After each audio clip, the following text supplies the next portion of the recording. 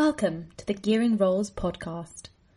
Gearing Roles is a project funded by the European Commission under Horizon 2020. Gearing Roles seeks to design, implement and evaluate 6 gender equality plans, following the steps described in the GEAR tool. The project has a firm objective of challenging and transforming gender roles and identities linked to professional careers and work towards real institutional change. Today, our episode delves into the impacts of COVID-19 on working mothers. We talk to 2 different women working in the academic field on how they dealt with homeschooling their children while working at home, as well as their thoughts on how COVID-19 has impacted the future of academia. Our first speaker is Alina Isabel Pereira Esteve from the University of Lisbon. Thank you for agreeing to chat to me today. Like I mentioned, this is just a brief kind of interview to get a sense of how kind of mothers have been coping during the pandemic with homeschooling their children and also juggling their careers at the same time. Okay. And yeah, I just wanted to get a sense from you about kind of what you do, how the pandemic affected you. Yeah. Okay. Well, I'm Alina Esteve. I'm Portuguese. I'm 52 years old. I'm assistant professor at University of Lisbon, more specifically at the Institute of Geography and Spatial Planning. So I'm a geographer by training. I'm a teacher and I'm a researcher there at this institute. I've been working there since the mid-90s. So I did all my career in Portugal. So I teach, I do research, and I'm also in charge of bureaucracies at academic level in our institute. I coordinate with another colleague a master degree on human geography, and I teach different courses on human geography, statistics, my international migration, of course, European studies. Wow, okay. It sounds like you do a lot. Well, I'm also married and I have 2 children. My son is 15 and my daughter is almost 11. Oh, okay. And how did COVID-19 affect your personal and professional life? You mentioned you have 2 children. Were they at home? Did you have to homeschool them? What was the situation like in Portugal? Yeah, it was pretty difficult. I was on sabbatical leave since March 2020 until February 2021. So it was a different situation from what I was used to. I had plans to visit and work with other colleagues in other European universities. Not very long stays, but at least, let's say, 1 week, 1.5 weeks to conduct research with colleagues in Spain, in the Netherlands and Sweden. All of this was derailed. Yeah. I couldn't do it. At the same time, I had my kids at home, being schooled from home. So it was quite challenging from the technical point of view. So we had to have lots of computers because I was also working from home, trying to write and read and make my sabbatical leave productive. Yeah. But they were being taught from home, so they have to have their own computers. One of my kids was here with me. Anna was here by my side. My son Manuel was in his room. It was not easy. They were always asking for help because they needed to print exercises, things that the teachers would tell them to do, and then to scan the papers and upload them in the Microsoft Teams in the platform. So it was a constant demand to help them, to support them, also to help them with homework. They had more homework to do, and at the same time I was trying to read and to write. So it was not easy. But my saviors, let's say, were my parents, because although they are in their 80s, they are very active, and so they came every day. They traveled from their home to my apartment. They live 30 minutes away. They drive. My father still drives, and so they came every day from Monday to Friday to help me. And my mother would take care of meals, of lunch. They would not stay for dinner. She took care of lunch, and my father did little errands like going to the supermarket or buying some little things that we needed. So it was really, really helpful. They were essential to me, to my work, so that I could write and read, make the sabbatical productive, and also to help my children with their school tasks. Yeah, So absolutely. That's great. That's great to hear that I you had was that really support. privileged to have my parents being able to help me, and also the fact that my husband is a IT engineer. It was Oh, really, that's really great. helpful Yeah. because he was not just able to take care of the internet, but also to fix the computers, to make the space and room and technology available for the kids. So I was really lucky at the same time. And do you think, I mean, of course, it sounds like it was really difficult, a difficult time for you, but did you find it really difficult to juggle work and family life? And how did this, do you think, affect your career? How did this affect your career? It was difficult. I must admit it was difficult because sometimes I wanted to concentrate on writing papers, and I had to arrange with my mother what she would cook for lunch, or what she would buy in the supermarket, or the kids asking me to print exercises or to upload exercises. It was difficult, but I was able to be productive. At the end of the sabbatical, I was very happy to be able to write, not alone, not just by myself, but with colleagues, 3 papers. Wow! So, my gosh! Yeah, it was not just by myself. I mean, I didn't write them alone, but I was able to find moments to be able to write. So, in terms of career, it was productive, but I had a very particular situation. It caused me a lot of stress to have the kids at home, and knowing that they would have to wake up at the right time. I had to make sure they would wake up, that they would have the needed materials. My dining room looked like an office with exercise books, school books, dictionaries, drawings for the diverse courses they have in the school. And I think that it also affected my friendship and my relationships with colleagues at university, at our institute, because I used to go every day and stay there in the office with other 2 colleagues, and we were really very close and close to each other, a very close group. And I think it also affected my ability to relax a little bit with other colleagues and talking and just chatting. Yeah, I felt very isolated from my colleagues. Yeah. And do you think that affected your work in terms of it was difficult perhaps to network, or perhaps to find out certain things from your colleagues that were important, for your papers or for your research? It affected a little bit, because I wanted to talk with colleagues and say, okay, what do you think about this? What do you think about that? Shall we write this paragraph? Shall I take it away? Shall I delete it? And I could do it online, but my colleagues who were teaching were so tired of spending so many hours in the Zoom platform lecturing, that I didn't have the courage to ask them for one more meeting. Yeah. So I think I also postponed research that I had with one of my colleagues that shares the office with me. We are now trying to finish that paper. And the reason was I privileged contacts with colleagues that were abroad. Yeah. Because it was easier to connect by the internet through Zoom. I wasn't teaching. They were also at home. I felt that I could not overburden my office colleagues with one more meeting to talk about one more paper. Yeah, definitely. No, I feel that. And are you back in person? Like, are you lecturing and back in the office in real life? In this semester that started in February 2021, we had mixed regime in terms of classes, so face-to-face classes and also online Zoom classes. Yeah. And so I was going to the institute, let's say 2 or 3 days a week, and then staying, working from home during the other days.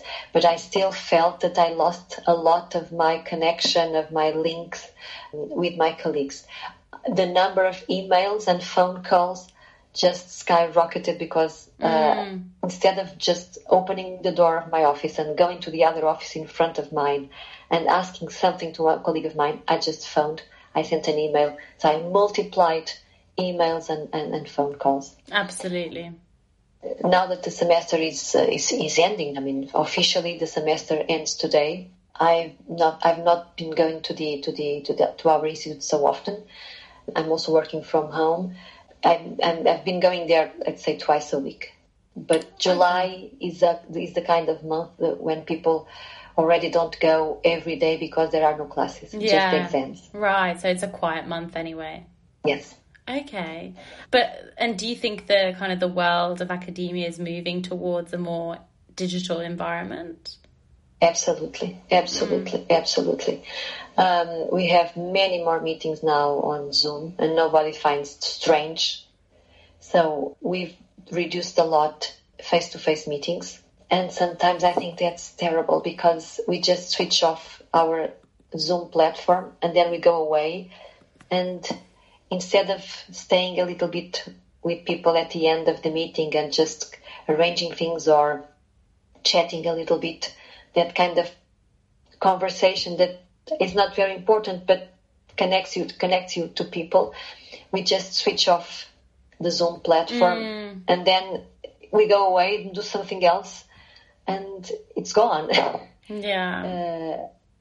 And our classes are being planned for face-to-face for next September, but we really don't know if we will have a mixed system, a mixed regime of face-to-face classes and online classes. It depends on the evolution of the pandemic. But definitely the number of online meetings is now much, much higher, and nobody finds it weird. Yeah, it's become the new normal.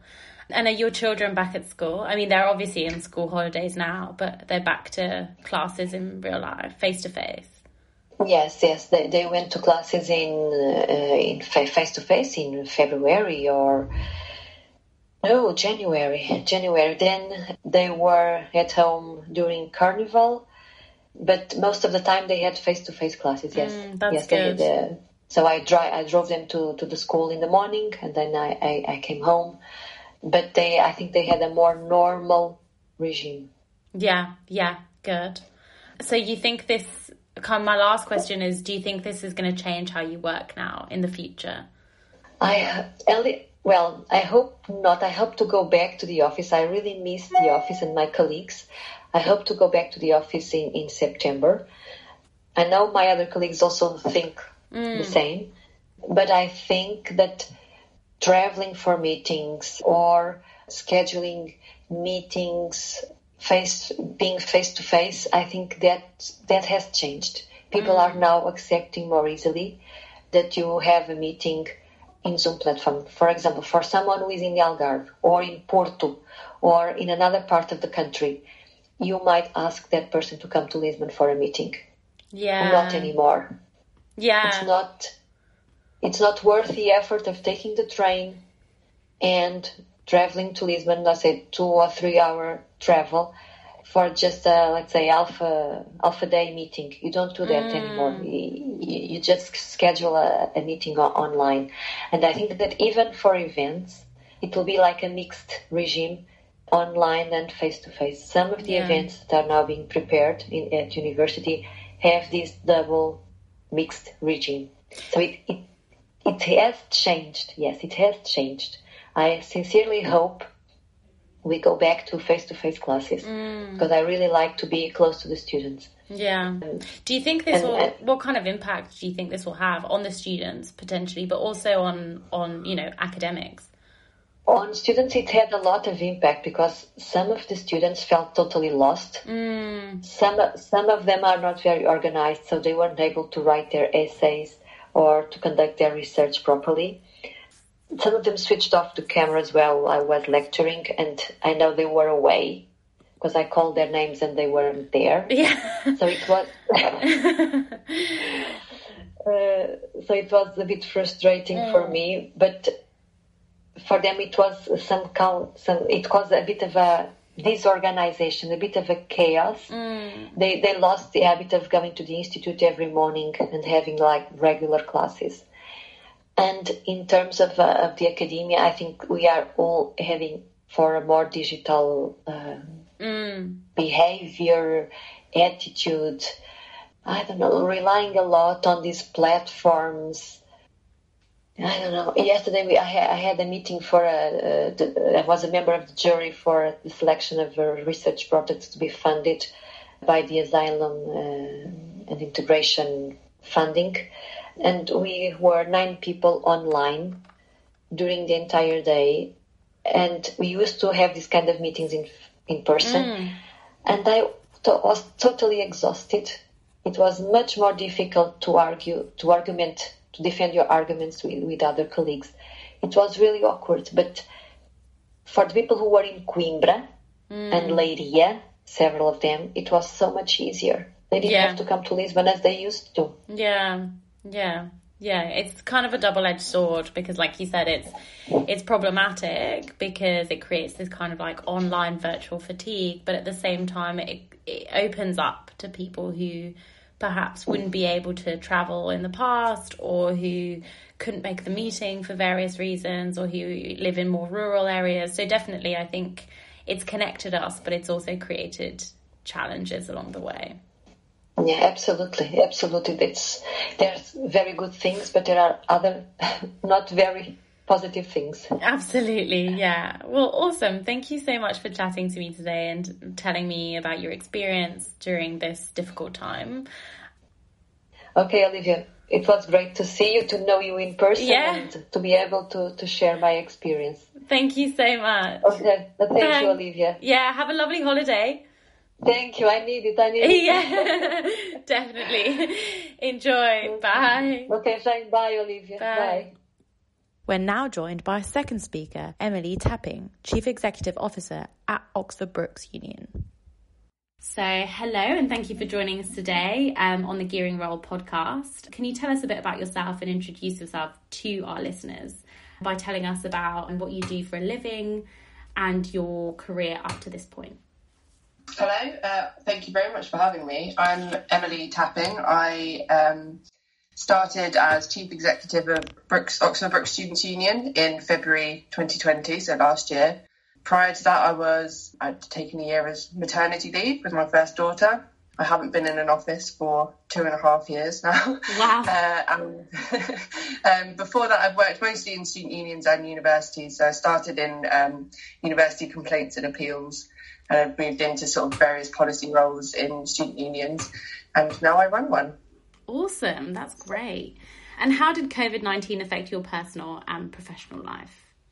So as I said, I started this job on the 17th of February 2020, and in England we went into a lockdown on the 16th of March. Wow. I'd been in my role for four weeks. And by the time we had to sort of make those really difficult decisions to kind of shut everything and just start again, it was particularly daunting for me because this is my first year as a chief exec. So I'd never been solely responsible for that sort of decision making before. And also I'd just gone back to work with my first child, so I had no idea what to expect or what to do.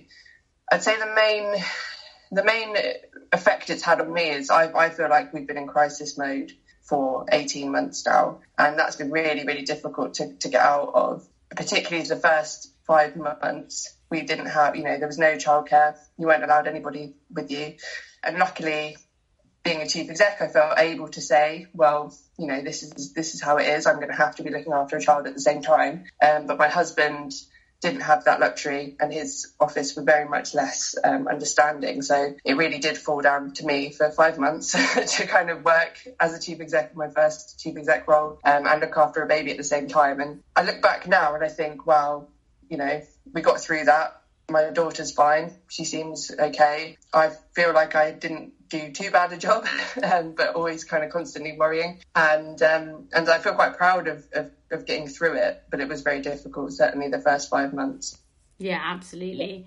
That sounds really difficult, but I'm sure you did a fantastic job. And I mean, you've alluded to it being a little bit difficult to juggle work and family life, but you were in a privileged position being a chief exec.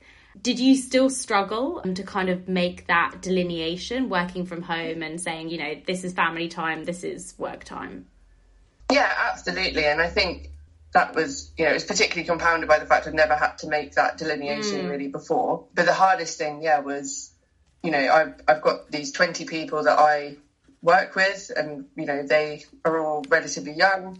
They're all sort of looking to me for support and advice and, you know, quick decision making. And, you know, that could be at 8 p.m, 9 p.m. You know, it doesn't matter to them. They need an answer. They need somebody to say to them that everything's okay. And that's why, you know, I'm a senior leader. That's what we do. So having to sort of, you know, take that step back every now and then and realise that one half an hour unit might be family time, but then the next half an hour unit will be work time. So that's been quite difficult. And as things have opened up, being able to sort of reassert that boundary has been really helpful. But I think student unions are probably a bit better at it than universities because we're much smaller. So we're small entities within the wider higher education, within the institution, and that means that we're able to set policies that are much more family friendly. So I was able to say, look, if you need to work completely flexibly, then that's fine. We trust you to do your hours. We trust you to do your work. But that's because there's far fewer people relying on each other to be able to kind of work through things. And I think if I was in a university setting, that would have been much more, like a genuine university setting, that would have been much more difficult. Yeah. And was that difficult to kind of have that trust in place, considering you just started this position? Oh, absolutely. But we didn't have any choice, you know. Yeah. And I think the people that I worked with, we all sort of had to take a big leap of faith right at the beginning. And we did a lot of work right at the beginning around what are our values and what do we trust about each other and what does that look like. And we set some sort of behavioural standards. Some really difficult conversations that people probably didn't really want to have right at that time, but we knew we had to have them, otherwise it was going to cause resentment in the team if somebody thought somebody else wasn't working hard enough, you know. And just sort of saying to people, well, you just have to trust each other, that's the way this is. And we were really lucky that actually it freed up, you know, that having those conversations then freed up a load of other conversations for us around like what's our organisational purpose and what do we all do, because everybody got very introspective and wanted to really think about, you know, well, if I'm at home and I'm not talking to students, what am I doing? You know, we really had to kind of delve into that. So there was a lot of very philosophical conversations early on, but those things really helped, and it meant that, you know, we did grow some really strong roots from that really beginning. And, you know, I'm sure there were some people who had the odd day off sitting at home, but you know, we're in the middle of a pandemic and that's kind of okay. Absolutely. Couldn't agree more. But that's great to hear that those kind of honest and upfront conversations created that link or that trust that you were then able to build on. I think that's really important to have those conversations. And how did your work change during this time engaging with students? Was it quite difficult? So it was all obviously over Zoom, but did it change also your interaction, the way that you were able to engage with them? Yeah, it was really interesting from a student union perspective, actually, because a lot of us have this sort of dual purpose as student unions, where on the one side, you know, we know that we're there to represent students and we kind of, you know, gathering student views and engaging students in that way. But then there's also this other side, which is about having fun and, you know, making people's lives feel more exciting whilst they're at university and that, like, you know, blowing off steam sort of time. And we tried to be fun online, but we just couldn't do it, and you know, it just didn't work. So, you know, all the free yoga sessions, you know, what Jurassic Park watch parties, like nobody came to them. That's not what they didn't need us for that at that time. There was lots of other opportunities for them to do that, but it meant that we just retrenched straight back into, okay, well, our main function here is representing students. And we actually, you know, and having that conversation with the staff team, who they really want to be doing the fun stuff because it's the fun stuff. That's what you want to be doing. But saying to people, no, like, this is where we're going to get the biggest impact and this is really what students need right now. And pulling people back to that side of things, which is, you know, it's my natural way of being. I've come up through that road of student unions, so it was much more comfortable for me. I'm not a very fun person. I'm sure that's not true. And they, and everybody really embraced it. And actually it's really paid off, because now students see us as that, as well as being fun. And that's meant that, a lot of our scores in those areas have gone up. But it we had to make some resource decisions within that, and we had to be really careful and say to those people whose jobs it was to just do the fun, and saying to them, I know you really like doing this bit, but that's not what we need right now. We need you to do this other bit, and accepting that some people just, we're going to find that quite uncomfortable. But it's just a lot of talking and communicating and listening to students and to each other. Yeah. So. Oh, nice. And did the issues that students came to you with during this time, did they change? Did you notice kind of a shifting, or was it very similar to kind of the past issues that you've encountered? Do you know what? I thought it was going to be really different issues, but actually there's some real fundamentals about, the student experience, how students want to engage with their learning environment, the support available. And it was really just the same things that we talk about all the time, just really, really massively amplified and much more immediate. So, students wanted to know if they were going to be able to get out of their accommodation contracts. They wanted to know what the was going to look like. And that was quite, so we have our elected president, our elected 4 officers who are, students themselves, and having to kind of work with those 4 to say, look, this is what students really want. You now have to go and take this to the Vice-Chancellor and say students want out of their accommodation contracts. They want rebates, they want refunds. And those are really, really difficult conversations. And I know the last conversation that the VC wants to have in the middle of a pandemic is, can we have our money back? Yeah. But unfortunately, those were the conversations that needed to happen, and that's what we had to do. So I was really, really lucky to have 4 just really incredible officers last year who threw themselves into it 100% and did it with real diplomacy and tact, and just managed to get lots of wins, but also accept that they weren't going to get everything that they needed. And Oxford Brookes in particular, there were quite a few horror stories in England about how certain universities dealt with it with students. And Oxford Brookes, they listened, they were very, very receptive to the ideas. When we told them things like, students want to hear more from you, they want more communication, they stepped up to that. And no one got it 100% right, but we were very lucky in the way that they handled it. And that made me, with all of this happening in the chaos, it made my job a lot easier to be able to know that I could have those conversations with the university. Absolutely. And to have those 4 people you said that were very much invested. That sounds great. Do you think this period of the pandemic has changed how you work now and how you approach your position? Yes, it has. And I think, it's hard for me to compare because I wasn't doing it much before, but I think there were a lot of things that really mean a lot to me. And those are things like, living by my values, working by my values, being inclusive, and like really understanding what the people around me need. And sometimes, I think particularly women as leaders, we get criticised for that. So being overly empathetic to the people that we work with. But actually this period's taught me that that's our super strength. That's my super strength. And I wouldn't have made it through, I haven't lost really any members of staff. They're all still here, as in none of them have left. And, I don't think that I would be able to say that if I hadn't have really led with empathy. And it was tiring. Very tiring, and sometimes you just want somebody to listen to you, and as a senior leader you don't always get that, but I've got no regrets in the way that we handled it at all, and I think I'll carry a lot of that forward with me into the future. That's great. And do you think this has changed your career? Do you think this kind of, or the way you look in, I mean, you've mentioned already that this has changed your outlook to a certain extent, but do you think this will change how you see your career or how you see your progress? Well, I'm quite at the beginning of this journey now as being a chief exec, and I think when I started this job, I thought I'll be here for 3 years, come in, do some good work, and then go. And now I certainly feel a stronger affinity to where I am and to Oxford Brookes Students' Union, and I think I'll probably stay for a bit longer because I can just see, when you've been through such hard times with people, you really feel invested. You really see the potential in the future. So that's certainly changed.